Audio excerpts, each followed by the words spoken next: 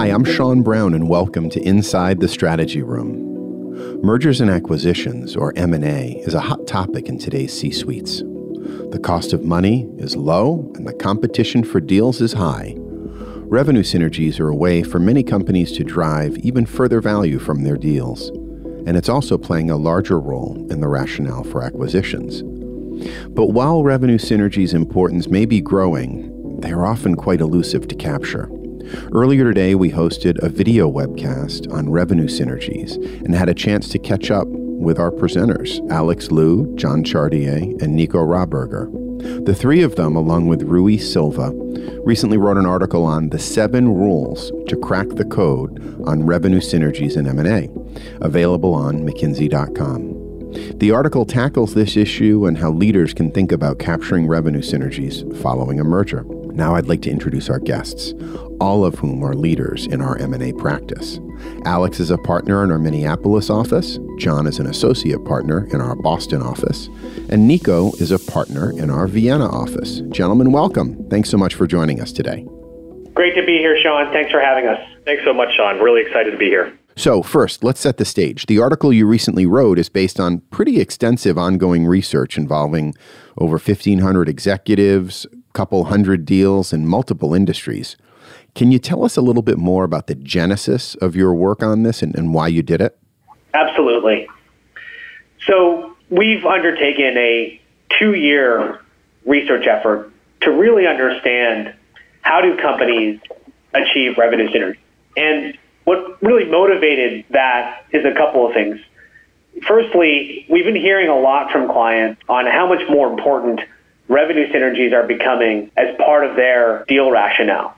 Yet when we talk to a lot of these clients, they talk about how tough it is and how most of their programs have underachieved their delivery. I do a lot of healthcare work. And so for one medical device company, we launched a cross-sell campaign with them. And it was much more challenging than we had originally thought. And we started with, all the classic things that good M&A professionals do, which is, we estimated what the potential was. We had plenty of experts, try and validate the sizing. But what was particularly challenging about it was the actual execution.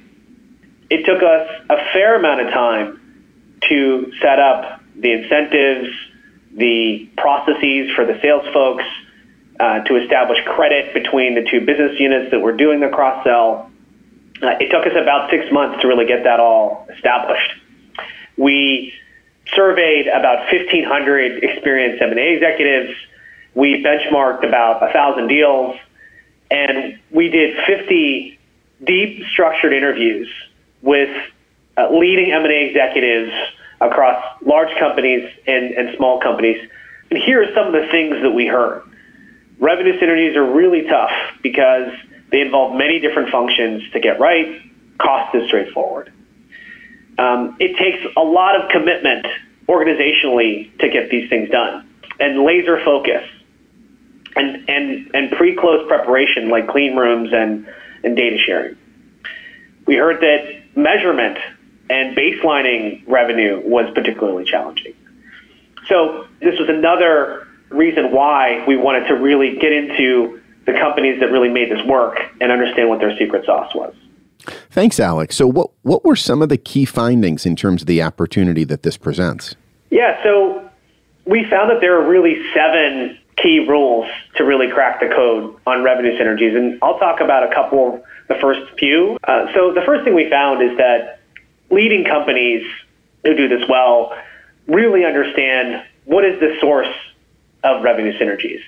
They understand, firstly, where they're going to sell in terms of cross-sell or a new geography, what they're going to sell, whether that's a new solution or new bundle or new product, and how they sell, which is really about their Salesforce capabilities and marketing capabilities.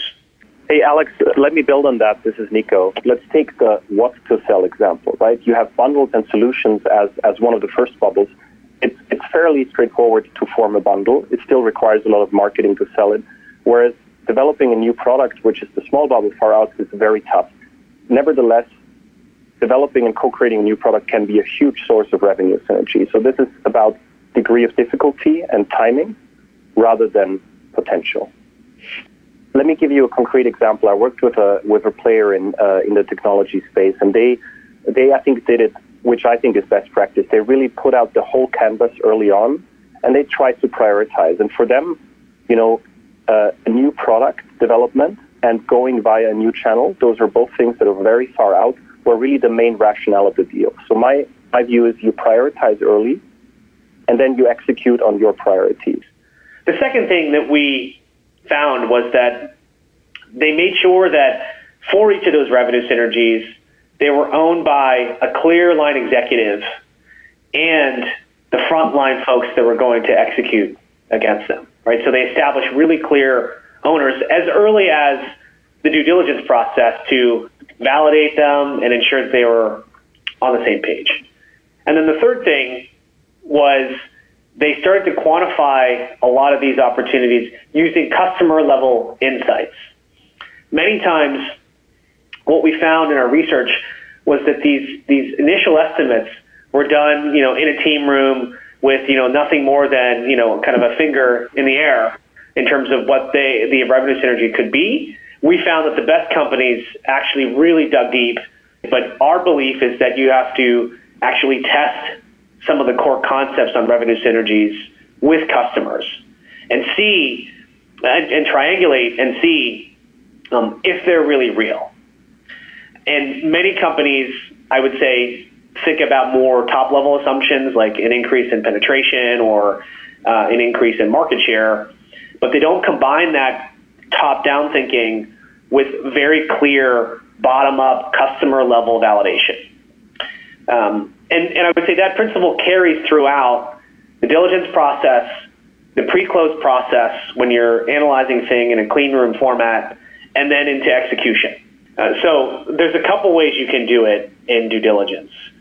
So number one, and of course the most pure version of doing it is to have a clean team running who can see the customer data across both companies. That's, of course, the purest answer because you can get the most granular. Now, of course, that's not always possible. The important thing there is to at least do a model at the customer segment level, right? You might not be able to get to individual customer names, and actually, we've been very surprised. In many cases, you can identify, because if they're in the same industry, you can identify just roughly what are the top 10 or top 20 and get a very rough estimation, and usually those contribute most of the revenues. But it's at least to do at the segment level, what are some of the core assumptions on product complementarity, on connections. Thank you both. Nico, can you please take us through a few of the other roles?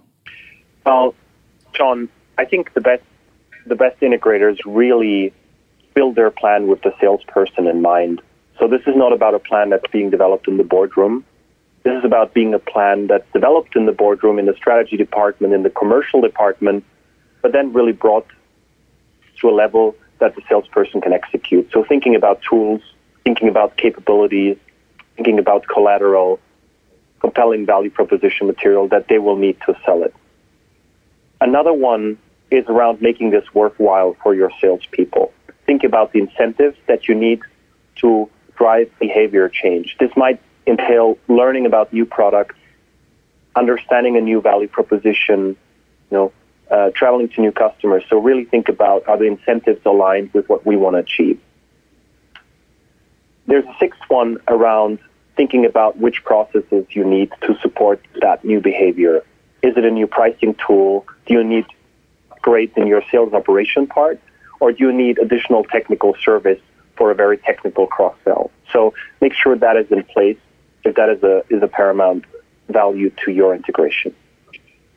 And finally, and this should be thought through from the end, think about your scorecard. How will you measure whether you've succeeded, and start tracking against it and start signaling that to the organization early. A lot of people are not used to tracking or measuring cross-selling or revenue synergy initiatives, but if this is a big part of your deal rationale, you should be very serious about this, as serious as you are about cost synergies. I've worked with a B2B client who never actually followed up on revenue synergies and M&A. And when the first time we actually put up this dashboard and saying, we're going to look at this for the next 2 to 3 years, that really showed them that the CEO was real about it and that the head of commercial was real about it. Thanks, Nico. John, it looks like you'd like to expand on this.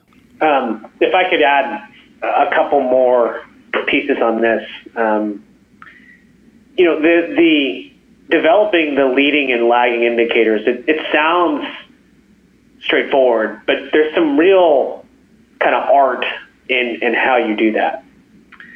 So, and then I would say, particularly on the leading indicators piece, the leading indicators, it requires really thinking through what's the selling process and are we tagging the right upfront behaviors. Let me just give you a couple of examples just to motivate that. Right, in a B2C setting, right? Let's pretend that we are working on the M&A team for the Starwood Marriott merger, right? I can imagine some of the leading indicators they're looking at are, what is our conversion rate if we're offering Marriott type properties to legacy Starwood customers? And vice versa, right? Let's say that our overall goal is to grow our share of wallet of that hospitality dollar. I would imagine they're looking at things like what's our conversion rate off of these particular offers. Similarly, in a B2B context, I would imagine you're looking at what's our conversion off of these kind of new product bundles or new cross sells, and is it generating an increase in kind of total share of wallet for overlapping customers, right? Just to give you a little bit of a sense of what some of these leading and lagging indicators are. Thanks, John. Nico, do you have any recommendations in terms of sequencing these 7 rules and what you pursue when? Sean, this is not about really knocking it out of the park on 2 out of 7. I think this is about keeping an eye to all 7 aspects. Clients ask me, Nico, how do I delineate revenue synergies from base business? And we have very sophisticated approaches, whether you do that bottom up or you use an index and get the market out. So I'd say, unfortunately, this is tricky. You need all 7. And to the sequencing point, it's loosely in order, right? So if you think about just stepping through the process, right? First figure out what they are, then get the right team behind it, then do the math on the customer level, then think about execution, then think about incentives, then think about the processes you need around to execute, and then keep score. It's very loosely kind of in order. Got it. Thank you. In your article, you also talk about the value that companies are leaving on the table by not actively pursuing revenue synergies up front. John, could you talk a little bit more about that? Yeah, I think absolutely, Sean. This is something that is really critical as we think about what does the execution look like in terms of what initiatives individuals should go after in terms of integration planning, both on the cost synergy side that Nico talked about, as well as the revenue synergy side. For companies, it's really important that as they think about going into the deal, they're clear about what's our plan for protecting the base business, what's our plan for ensuring that we continue to execute on where we need to execute, while at the same time in parallel focusing on where are the areas of opportunity. And those areas of opportunity very often include both initiatives that we can focus on now and initiatives that in the shorter term are things that we can start to execute on, as well as some of those longer term horizons that we need to start thinking about now, but may actually take quite a bit longer to actually start to execute. So some examples of those might be, expanding into new channels or into geographies where we don't currently have a presence, or the establishing or launching of new types of products. Those types of things companies should start thinking about earlier on, understanding that the horizon for capture is a little bit farther down the road. Thank you, John. So of the deals that you reviewed, how many actually quantified revenue synergies up front and mentioned them explicitly? Alex? So just as context, we looked at 6 or 7 different industries, and we actually went through the synergy announcements of about 200 companies. And specifically what we were looking for was how often they mentioned revenue synergies, how often they mentioned cost synergies, and most importantly, how often did they actually quantify and put a number out there? And what we found is the following. So roughly half of the deals didn't even talk about revenue synergies in the announcement. It was purely sort of a cost focus. There was about a third of the deals that we looked at mentioned revenue synergies, but did not put a number on it.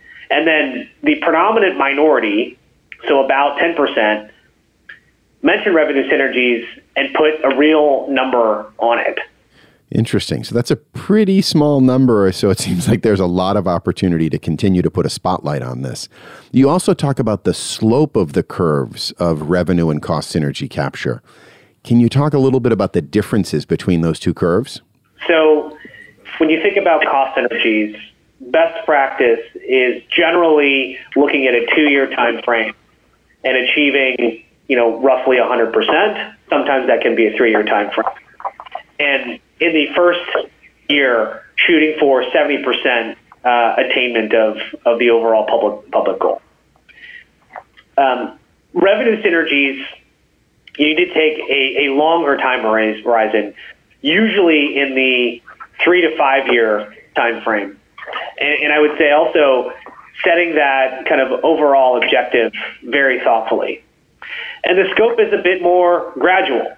In our research, on average, companies would achieve revenue synergies about 30% in the first year, 60% of your total in the second year, 80% in the third year, and then on up. And so it's a much more gradual uptake of synergies.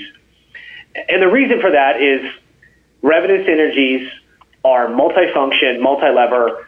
Cost synergies tend to be single function, single lever, right? And what I mean by that is revenue synergies require orchestration of many different parties within an organization to get right, whereas cost synergies, it's a single action, right? It's a renegotiation of a procurement contract, right, to get the value.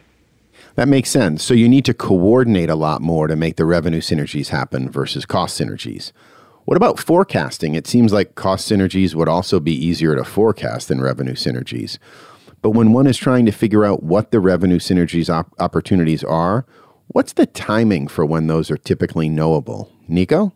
Sean, I would advise to start and have the rough strokes of this in the due diligence phase. In the end, you might be bidding for an asset, and hopefully you don't have to give away those revenue synergies in the purchase price, but you should have a clear perspective walking in.